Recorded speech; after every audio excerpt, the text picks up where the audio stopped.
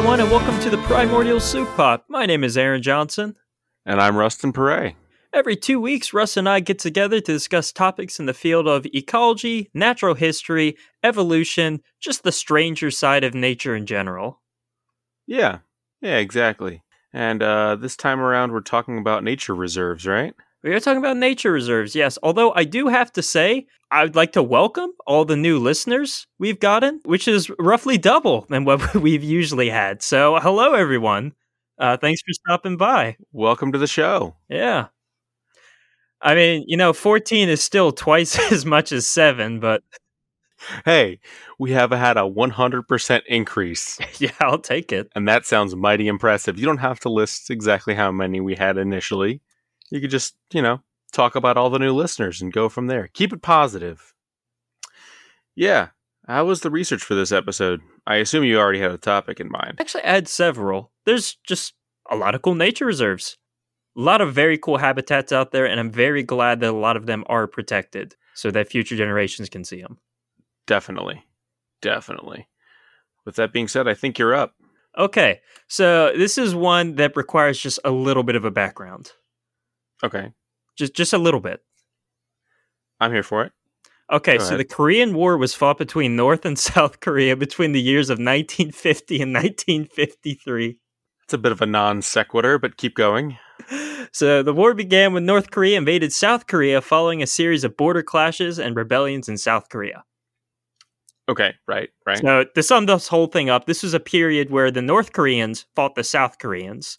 The North was backed by communist countries like China and the Soviet Union, and South Korea was backed by the US and many other allied countries. So basically, Korea had been divided since the end of World War II. The Soviets controlled the North, and the South was controlled by the US, and the 38th parallel would divide the two. This was just until the Korean governments could kind of get itself back into a position where they could be autonomous again. Because prior to this, Japan had actually conquered all of this. As Japan will do from time to time. As they do. This is just to prop them up, give them a little time to get back into the swing of things. And if it seems like a bad idea, it's because it was. Because you have two very different governing systems, and you just split the country in half. Yep, go figure. It didn't really work out. You gave each one of them a different side, and as soon as the Cold War era of things began, tensions grew quickly. Really? Yeah, shocker. So the North Koreans invaded and conquered most of the peninsula, and at this point the UN got involved and passed a notion to aid the South Koreans, and together they were able to push back the enemy lines. I am oversimplifying this a lot. Back to about the 38th parallel, and this was over the course of about 3 years. Afterwards, an armistice was signed and the conflict ceased. Right.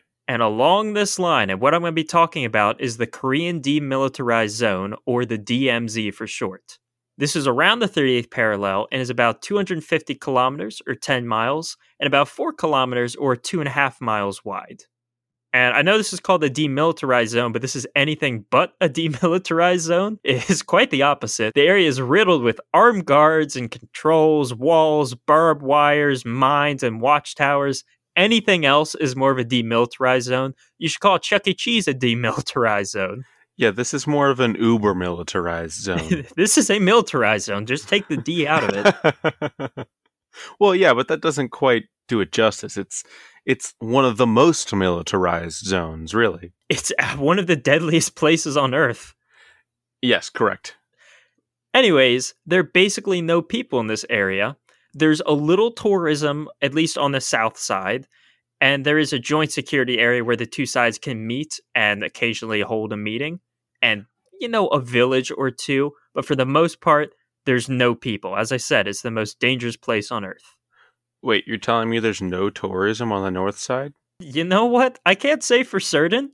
There might be. There might be one guy who's really passionate about it. Can't imagine why people wouldn't want to go to North Korea. There was a Russian guy that just ran through once. That was a big international incident. Wait, what? Yeah, he just sprinted across. The entire DMZ? Not that there was a bridge. He just went across the bridge. And lived? I think he lived. Of course, there was a conflict broke out and some soldiers died, but somehow he got through. Wow. That's amazing. It is amazing. This is actually a perfect area for wildlife. So, you see, by excluding people from this strip of land, the two Koreas have essentially created one of the best nature reserves in the peninsula. I'd argue one of the best nature reserves on Earth. Nature flourished in this area. So, of course, it was war torn, divided, shrapnel, bombshells everywhere. But over the past 60 years, plants and wildlife all gradually came back. Right. Nature healed, yeah. Nature did heal, and this inspired the South Koreans to establish the DMZ Ecology Research Institute.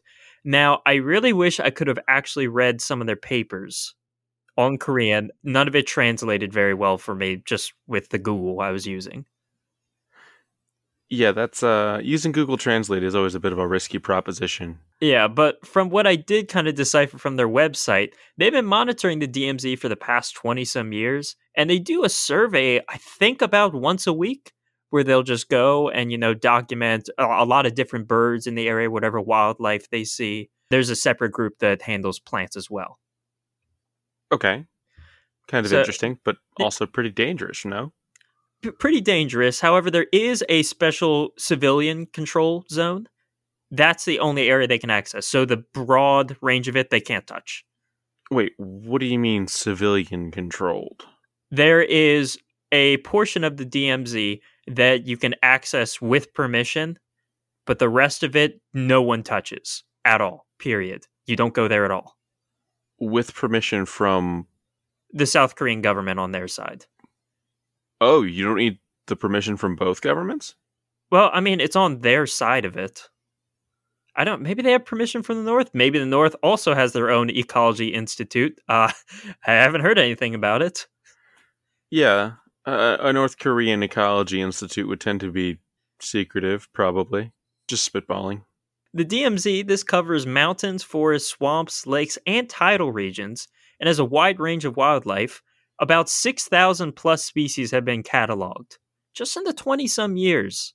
It also includes some pretty rare habitats, so wetlands, there's not a lot of them in South Korea at all. And high moors, which is a type of wetland in high elevations, I don't think there's any in South Korea. It is only in the DMZ, it just happens to be there. Oh, wow. Okay. So they can't preserve this anywhere else. So I'll give you some example of just a brief little thing of all the wildlife there. They have musk deer, golden eagles, foxes, goral, which is kind of like a type of goat, wildcats, martens, and otters, which apparently move freely along the river between the two sides. It also happens to be a great nesting site for cranes. 7 out of the 15 crane species in the world are native to the Korean Peninsula, not exclusively. Oh, wow. Okay. 2 of them, the red-crowned crane and the white-napped crane, are both very endangered, and both have a safe spot to overwinter in the DMZ without any fear of humans bothering them. So, essentially, these are 2 endangered species that are benefiting from the fracturing of the Korean Peninsula, basically. A little sad, but yes.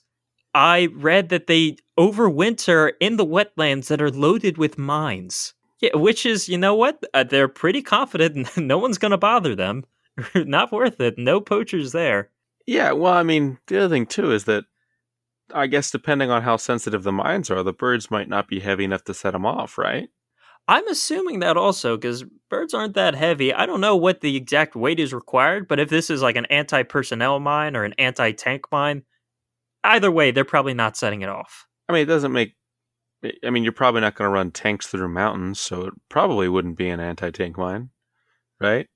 I guess. I don't know the exact layout. I know it covers... There's a broad range of habitats in this strip, because, I mean, it goes across the entire peninsula. Wait, isn't this your topic? I do not know the exact topography of this zone, and most people don't. You want to send the researcher in there to figure it all out? Well, apparently they already have. All this research is the equivalent of like someone looking through a peephole. You know, that's as close as you can get. Oh, really? Oh, okay. Because you can only get so far into the zone before it's no-go. Like, for your own good, you don't go any further. Oh, okay. You kind of made it sound like they were like sending people into the zone, and now they do. It's a special part of the zone. It's just like the little fringe of it. Oh, okay. So most of this is kind of like deep sea research. Yeah, most of it, well, you're not even sending in drones or subs, none of that. That gets shot down. Right, of course. This is you just kind of looking at the edges and just inferring from what you see in the edges. You kind of have to guess what's going on in the middle. Okay, you made it sound like they were sending in people who were just like had white flags strapped to every inch of their body. The secret is they just run really quickly. They give him a notepad and tell him to write down everything he sees. He's like, there's a crane. Bullets whizzing over his head. It's like Marlin from Finding Nemo and the Enemy. And we go out and back in. And then we go out and back in. And then we go out and back in. Maybe just one more time. Just one more time. So yeah, the research of this is the equivalent of just poking your head in, look around a little bit, back out. Okay, but they've discovered some really interesting things, huh? Yeah, like with these cranes, that's a huge one there, especially because their population is estimated to be, for the red-crowned cranes, about 2,000. Pretty low. It's very low. Right. Yet, they've spotted hundreds overwintering at one point in these wetlands. Unable to get a proper estimate, but that's a huge chunk of the population. Oh, yeah. It's a significant chunk in just this strip of land right there. Yeah, wow. And you said this is only like 2 miles wide. 2.5 miles thick. It's 250 miles wide. Yeah, thick. So, yeah. That's what I meant to say. Another thing is the cameras caught an Asiatic black bear cub. This is the first sighting of one in about 20 years. What's really significant about this is a threatened species, and it has a lot of issues with poaching because Asiatic black bears are used in a variety of traditional Chinese medicine. I know one thing in particular, I believe they drain the fluid from their gallbladder or their liver. It's a very sad practice. It involves putting the bear in a cage and, draining the fluids from it while it's still alive. Oh, wow. Yeah, that sounds kind of horrific, actually. Yeah. Yeah, of course, that's not the only cause. Habitat loss, climate change, they're all not doing it any favors either. But not only do we know that these black bears are in this DMZ, they're breeding. Their populations are rebounding. We just saw a baby there. Okay, but how do we know definitively that the population is rebounding? We know they're breeding because we saw a baby, but how do we have any kind of estimate of how the DMZ is impacting their numbers? I couldn't get any precise numbers, and I really wish I could have, but I did have the hurdle with translating some of the stuff. Right. But in some of the interviews I read with the researchers of the DMZ Ecology Research Institute, they talked about how this was one of the first sightings of a black bear cub in 20 years. I think that might be in just the Korean Peninsula, which that's really significant then. If that's the first baby you're seeing in 20 years, it's nothing to scoff at. And we can rest assured knowing that this is a safe area for them to breed because I don't think any poacher is going in after them. Probably not. It's probably the most it's probably the most well-protected anti-poaching area on the planet. Exactly. I also mentioned that there is a DMZ botanic garden, and they talked about a variety of different plants that they've researched. Just a bunch of scientific names. Wait, whoa, hold on. Somebody has a garden in the DMZ? So they're another research institute that focuses on the plants, but they actually do have a seed bank and a greenhouse right along the edge of it. I believe just outside the CC. Oh, okay. But they still go in and do research. Again, just kind of poking their heads in. They've claimed they found rare plants such as Pogonia japonica and Patrina seniculifolia. Wow, these must be the craziest botanists in the world. Honestly, to do your life's research in the DMZ is insane. I'm pretty sure that if you took Matt Damon's character in The Martian and said, "Hey, would you rather be trapped on Mars alone and almost die, or do your research in the DMZ?" He'd be like, "When can I start going to Mars?" Hey, go back. Right. Send me back. You could have brought him back home, given him the choice. You go right back to it. Yeah, exactly. I had talked about how this is a great place for wildlife because no people are going to get to them. It might even be a better area for plant conservation. Right, right. Well, there's a story to this.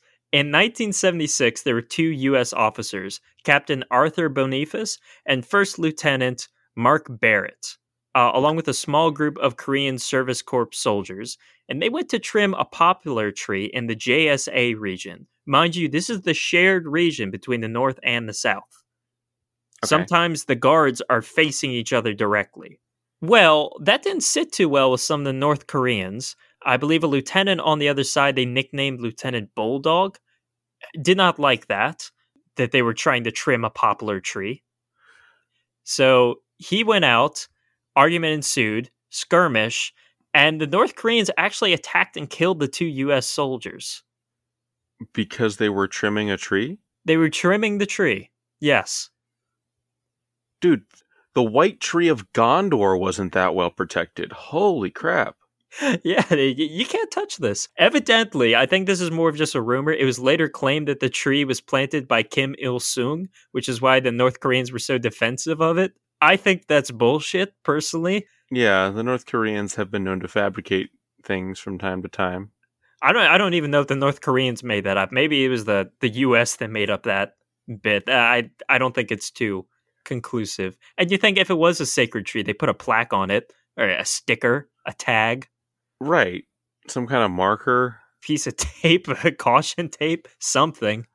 Needless to say, this put everyone on edge for a bit. There have been a series of conflicts. Even though there's still technically an armistice, there's been a couple like firefights over the past 60-some years. But diplomacy prevailed, war did not erupt once again, but the US was not happy about the death of its men, who were unarmed. I mean, they were armed with hatchets, but come on. What are they going to do with that? I don't think they were lobbing them over the wall. Even then, like, the only person who should like have their hatchet access like seriously regulated by international law is like maybe Chuck Norris. Outside of that, you're probably not going to do too much damage. Actually, I think some of the North Koreans have one of the hatchets. I don't know if it was used by them or the US soldiers because they all fought with hatchets and shovels. They have them in a museum on the North Korean side, allegedly. Anyways, this prompted the US to engage in Operation Paul Bunyan, in which, yeah, aptly named, the US made a show of force by sending a team of 813 infantry, 27 helicopters, and a convoy of armored vehicles all arrived just to finish cutting down the poplar tree.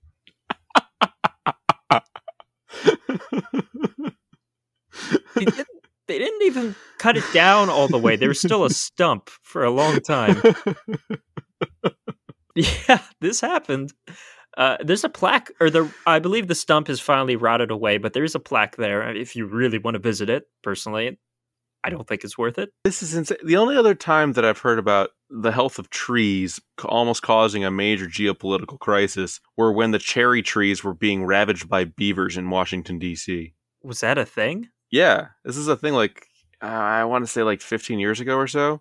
They were beavers living on the Potomac River, and there were these like, very appealing looking cherry trees right there on the bank. And so the beavers would come up onto the bank and start chewing into these like, cherry trees that were gifted to us by the Japanese. And so like people were freaking out because they were like, oh my gosh, the cherry trees are going to die. And so they put up like all these metal cages around the cherry trees and everything. It was the whole thing. That could have been the first unanimous bipartisan solution. Just send all of Congress out there with a couple rocks and just start throwing it at them. Yeah, I don't know though. Beavers are tough. Beavers are tough. I don't think the rocks would have discouraged them, honestly. I feel like they would have carried on. They could have lobbed them right back with the tails. True. They could have just used the tails as like a giant tennis racket and just whacked them right back. Yeah, we cannot prepare for that counterattack. We have nothing for that. They have the ultimate Uno reverse card. They do. Anyways, if this is all you have to do to cut down a single tree in the DMZ, I think it's safe to say the trees are pretty safe. Yes, very. So the DMZ Botanical Garden, as I mentioned, are actually currently replanting some of the zones. So there have been things like landslides, and they do have some invasives. The areas that they can access along the edge, they are replacing with indigenous grasses and small plants.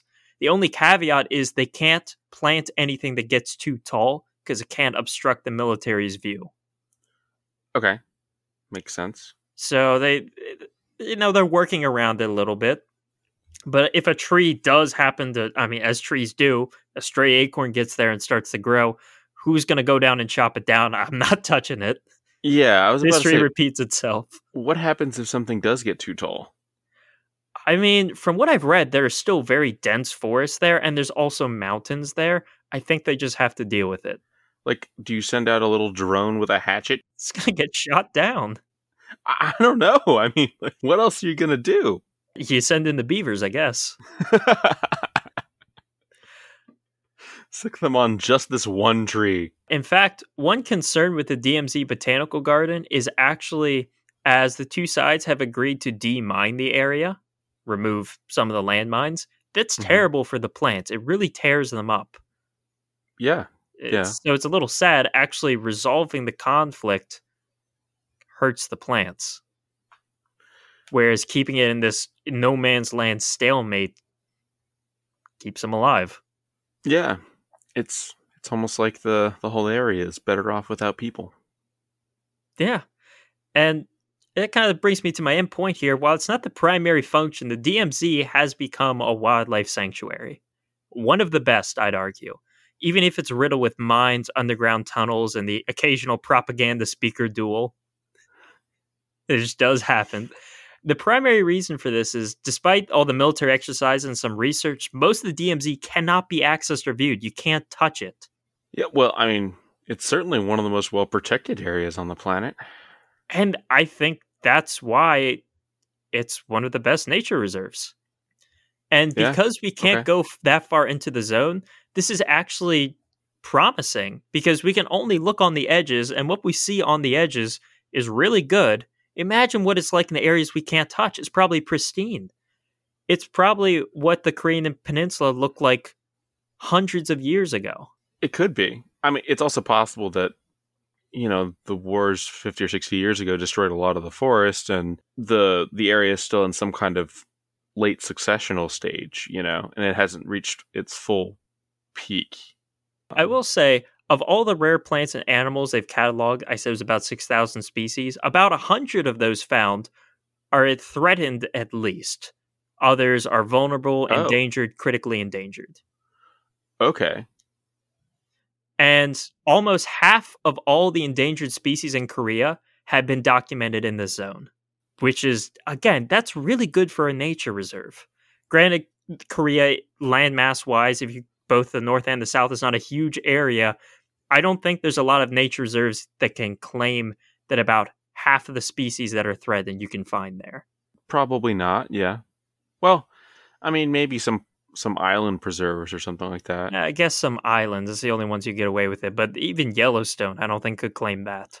There are even rumors of large animals like tigers or leopards, and these are large carnivores that have been extinct in the region for years.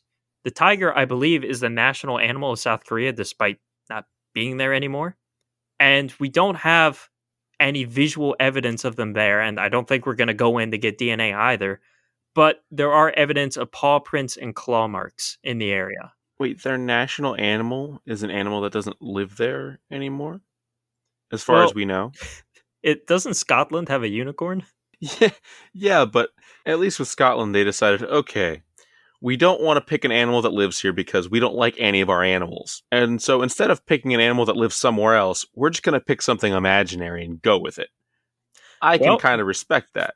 For South Korea, that's an imaginary tiger because you're not seeing any outside. Right, but it's not imaginary everywhere, Like, there are other areas of the world that can be like, we have your national animal and you don't. You're just setting yourself up to be made fun of. It would be a little bit like the United States making its national animal the woolly mammoth.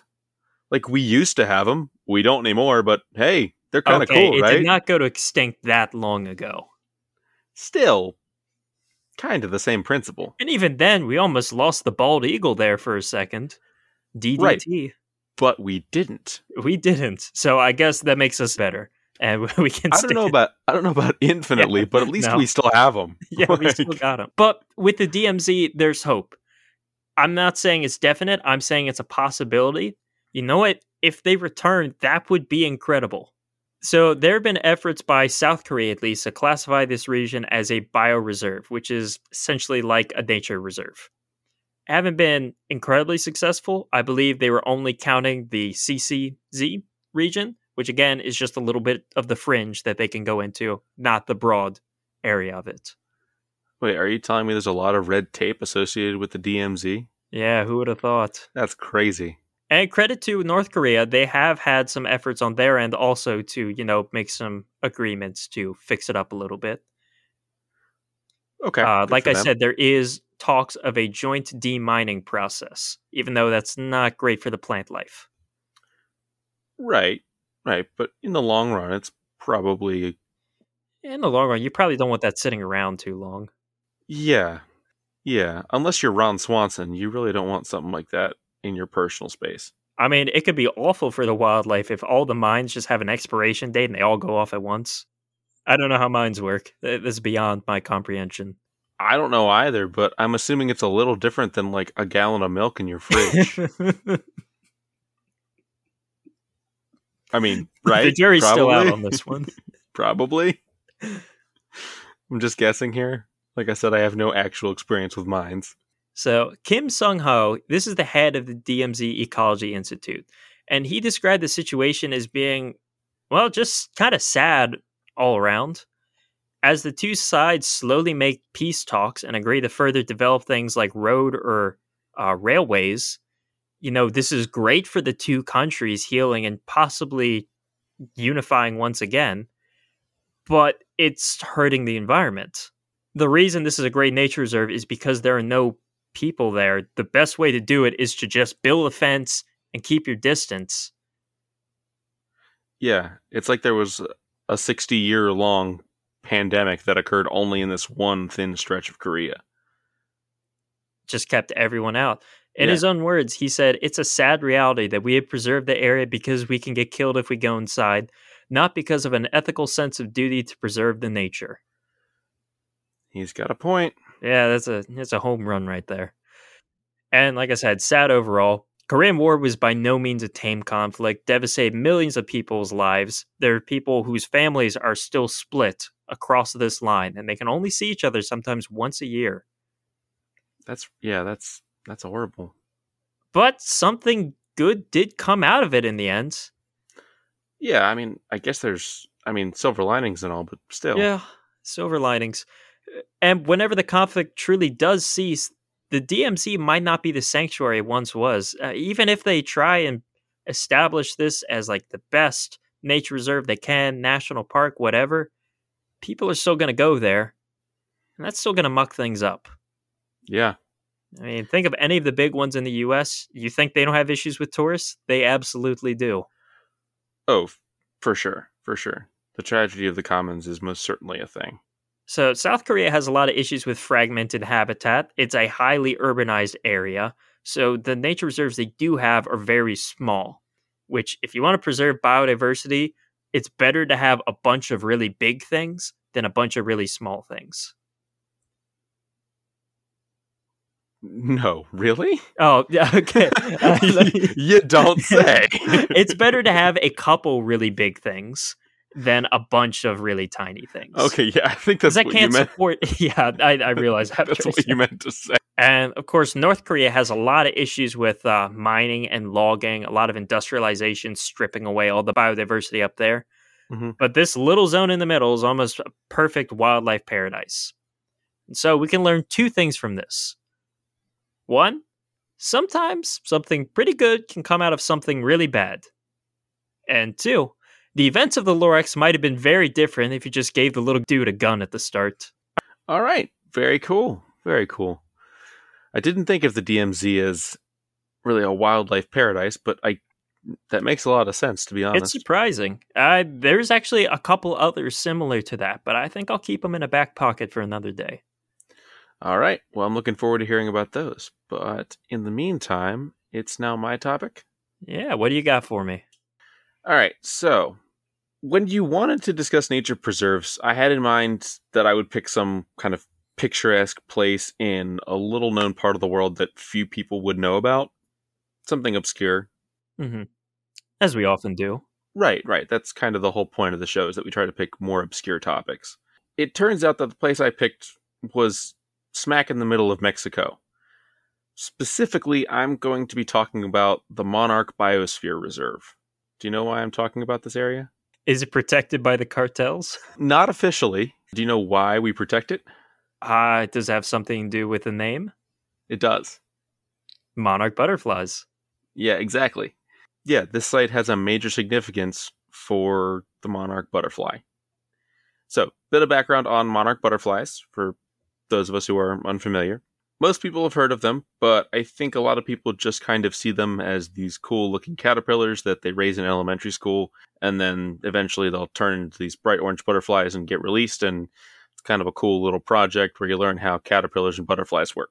So yeah, the kids learn about the caterpillars. Caterpillars grow up and be free from harm and all kinds of predators, and everyone wins. Well, unless you're the milkweed that's stuck in the classroom, but Not great for the milkweed. Can't all be winners. I feel like what most people think of when they think of monarch butterflies. But that's nowhere near the whole story. So monarch butterflies actually undergo one of the most remarkable migrations in the animal kingdom, at least in North America, east of the Rocky Mountains. And this means a lot coming from me, someone who literally did a whole podcast bit on bird migrations and why they are so incredible. Personally, I think the birds still have the edge, but the monarchs are a close second, and they do make a very strong case. And he's going to spend the next 20 minutes undermining all of his previous podcast work. No. The bird migration is still really, really unique, and the mechanisms that they use to actually make that insane trip are bonkers.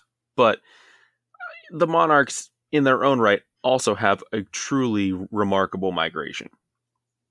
And that's because for monarch butterflies, their migration is a multi-generational affair. Monarch butterflies will start the migration and I guess, I don't know if they know or not, but they're only going to make it part of the way. Their kids are going to carry on, and then their grandkids are going to carry on from there. And the whole cycle takes like 4 generations. Yeah, which not a lot of animals do that. No, that is incredibly rare. A lot of animals migrate, but not like this. Right. Migratory patterns are usually undertaken by an individual multiple times throughout their life, generally. You almost never see a multi-generational migration like this, which is why I say that it's one of the most incredible migrations on the planet. Pattern of migration kind of goes like this. Once spring hits, they'll start moving north through the southern United States, where they'll breed and lay eggs on milkweed plants. This generation, known as Generation 1, then will die off. Then the second generation from those caterpillars will continue to move north, populating their breeding grounds, which include much of the eastern United States and parts of southern Canada. And this trend will continue as the monarchs keep moving north for about 3 more generations. For a lot of these butterflies, they only see a small part of this migration. The adults in these particular generations only live for about a month before they die off. In some cases, it's 2 weeks. Some cases, it's 6 weeks, but about a month. They're not living very long at all as adults. They're just kind of migrating, and once they get to their destination, they're breeding, and that's pretty much it. Which is a hugely unusual concept for a lot of people to grasp in terms of how we travel. Imagine if you started a road trip, and then once you got halfway through it, you had a baby at a hotel, dropped it off at the daycare next door, and then died. And then your baby carried on the journey once fully grown. You're on the road trip, you hear the kid in the back of the station wagon go, "Hey, when are we going to get there?" You kind of chuckle and go, "Ha, we? Oh, no. There's no we. This is a you trip eventually. Hey, good luck, sport. Right. You'll get no directions from me beyond a certain point. Trust your genes. You'll get directions over my dead body. Literally. Yeah, it's a really depressing family vacation. This is just the life cycle of the monarch butterfly. They'll do this throughout the summer up until about August, when shortening days and other environmental factors trigger their migration south again. This migrating generation is different in that the migration triggers a state of reproductive diapause, where they do not reproduce and are focused solely on migration. So they're just trying to fly south. They funnel their way south through the United States until they reach central Mexico, and the reserve, which is the focus of this place. And this generation of monarch butterflies, instead of living about a month, will actually live about 9 months. Because they're not focused on breeding, they're just focused on migrating, and then once they reach their wintering grounds, they're just kind of hanging out. They're not trying to expend, they're trying to expend as little energy as possible while they overwinter. And they all overwinter in this one area of central Mexico, which is known as the Monarch Biosphere Reserve. The Monarch Biosphere Reserve is a piece of land filled with oyamel fir trees in the mountains where the butterflies will congregate by the millions, perhaps even billions, to spend the winter. During the winter, the butterflies will cover the trees, and they turn the entire forest orange because of the swarms of butterflies. So the butterflies are literally covering every inch of the trees in this forest during the wintertime. That would be an incredible sight to see. Yeah, I know know. there's pictures of it, but firsthand, that'd be amazing. I know. It would be absolutely mind-blowing. This annual phenomenon could actually have helped spawn some of the traditions surrounding the Mexican holiday of Dia de los Muertos, because the millions of butterflies that are coming south are said to be the souls of the dead returning to our world. So that's a major part of their holiday that they celebrate around the same time as the arrival of the monarch butterflies. So it's a major cultural touchstone in Mexico as well. Oh, I didn't know about that. Yeah, neither did I until I was doing this research. I didn't know the connection. I thought you were going to say just a big swarm of them came and just picked up a kid once. It's really sad. No, nothing like that. No, nothing like that at all. Picked clean. The butterflies will come in such numbers that their weight actually bends the tree branches. And when you consider how light a butterfly is, which is usually less than a paperclip, this becomes crazy to think about. That's a lot.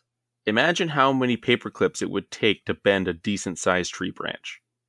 That's the kind of weight of monarch butterflies that are visiting this area every winter. And they congregate here because they cannot survive the winter further north as larvae, unlike most other butterfly species. So they have to migrate. They're one of the few I think they're actually the only butterfly species in North America that migrates in this way. And the moist, cool environment of these forests allows the butterflies to conserve energy without drying out and wait out the winter before they fly north again in the spring. However, they only like the south-southwest facing sides of the mountains, as these are areas which are hit by moist winds coming from the ocean. The area is then forced up by the mountains, keeping one side wet and the other side dry. So it's the rain shadow effect, basically, that's happening here. And the butterflies stay on the wet side so that they don't dry out while they're overwintering. An estimated 70% of all eastern monarch butterflies overwinter within this one reserve in Mexico. I'm just going to pause to let that sink in for a minute. And how big is this area? Not that large. I think it's about the size of your typical nature preserve. It's not that large at all. And it contains, 70% of all eastern monarch butterflies. I do say eastern there because there is a difference between the eastern and western monarch butterfly populations, and they're separated by the Rocky Mountains. Western populations have their own overwintering grounds in Southern California, which, to be frank, are less spectacular because the western population isn't as large, but the general idea is the same. Both populations kind of follow the same seasonal pattern, they just kind of do it on opposite sides of a mountain range. Only about 5% of all monarchs overwinter in California. So the western population is significantly smaller than the eastern population. Oh, yeah. Which makes sense just based on like a geographical comparison of the two areas. But there is some interbreeding that happens over the mountain range, which is why they're still said to be one species. But the migration patterns are different on each side of the mountain. That's interesting to think about. This means that about 2/3 of all monarch butterflies on the planet spend the winter in this one spot in Mexico. Again, to put this in human perspective, imagine if 2/3 of all the residents of the eastern United States migrated south to Florida each winter. Think about how overcrowded that would be. Yeah, we'd definitely be bending the buildings. Are we also clinging to trees in this scenario, or do we get an Airbnb? Probably. I mean, You just run out of space. right, exactly. Where else are you going to go? And when I'm thinking about this, it kind of makes me think that in some ways, we do have, depending on how you define alien life, we do have alien life on this planet because we have life that exists in such a different manner than we do, and has such a different thought process and pattern of life that it is almost alien to us. It's difficult for us to put into our own terms. And when we do, it's different to the point of being hilarious. Like the road trip. Right, exactly.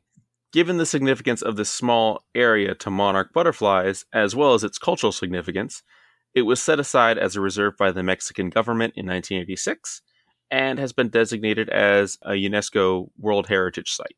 But once March rolls around and the winter has ended, the butterflies leave the mountains, head north again, and the migratory cycle starts all over again.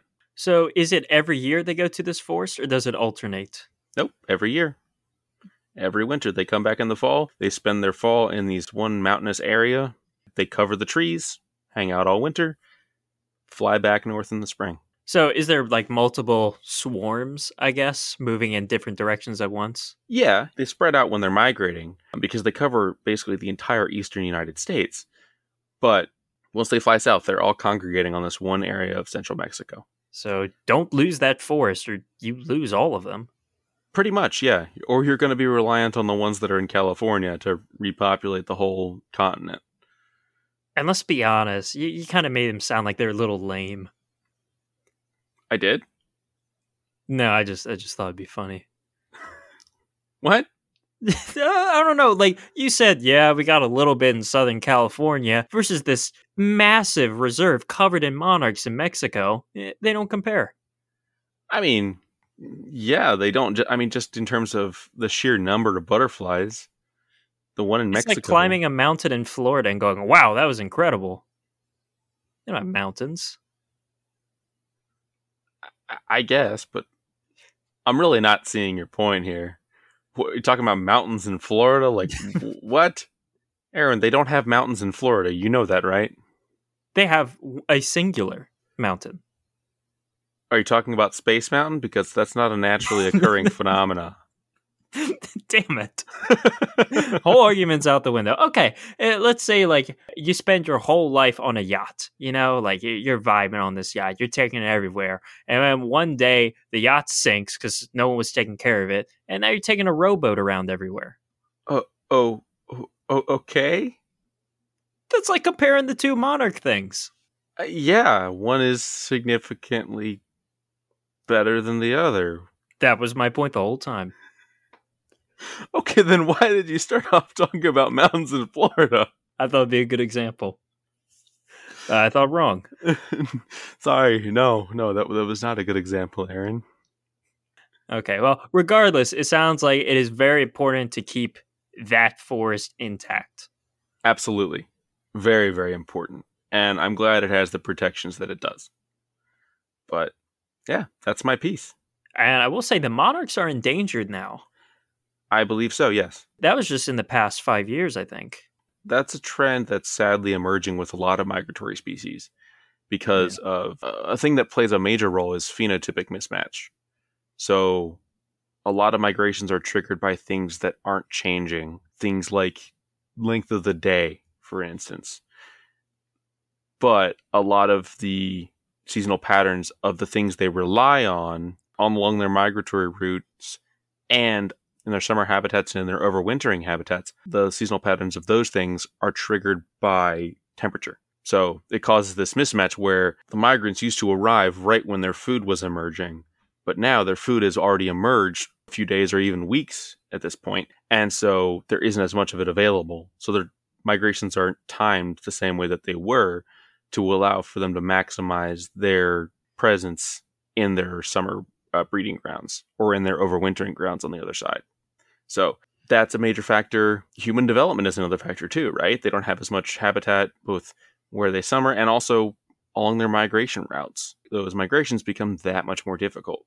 And, migrations like that are already incredibly stressful. So the fact that we've, destroyed a lot of that habitat makes it that much harder. And so those populations are going to decline. A lot of migratory species are declining. And sadly, the monarchs are one of those. Yeah, way to leave on a positive note. Yeah, exactly. But at least their overwintering grounds are well protected. Yeah, we got that locked in. Right. We did a good job with that. But yeah, that's my piece. All right, well, really cool. Yeah, liked it.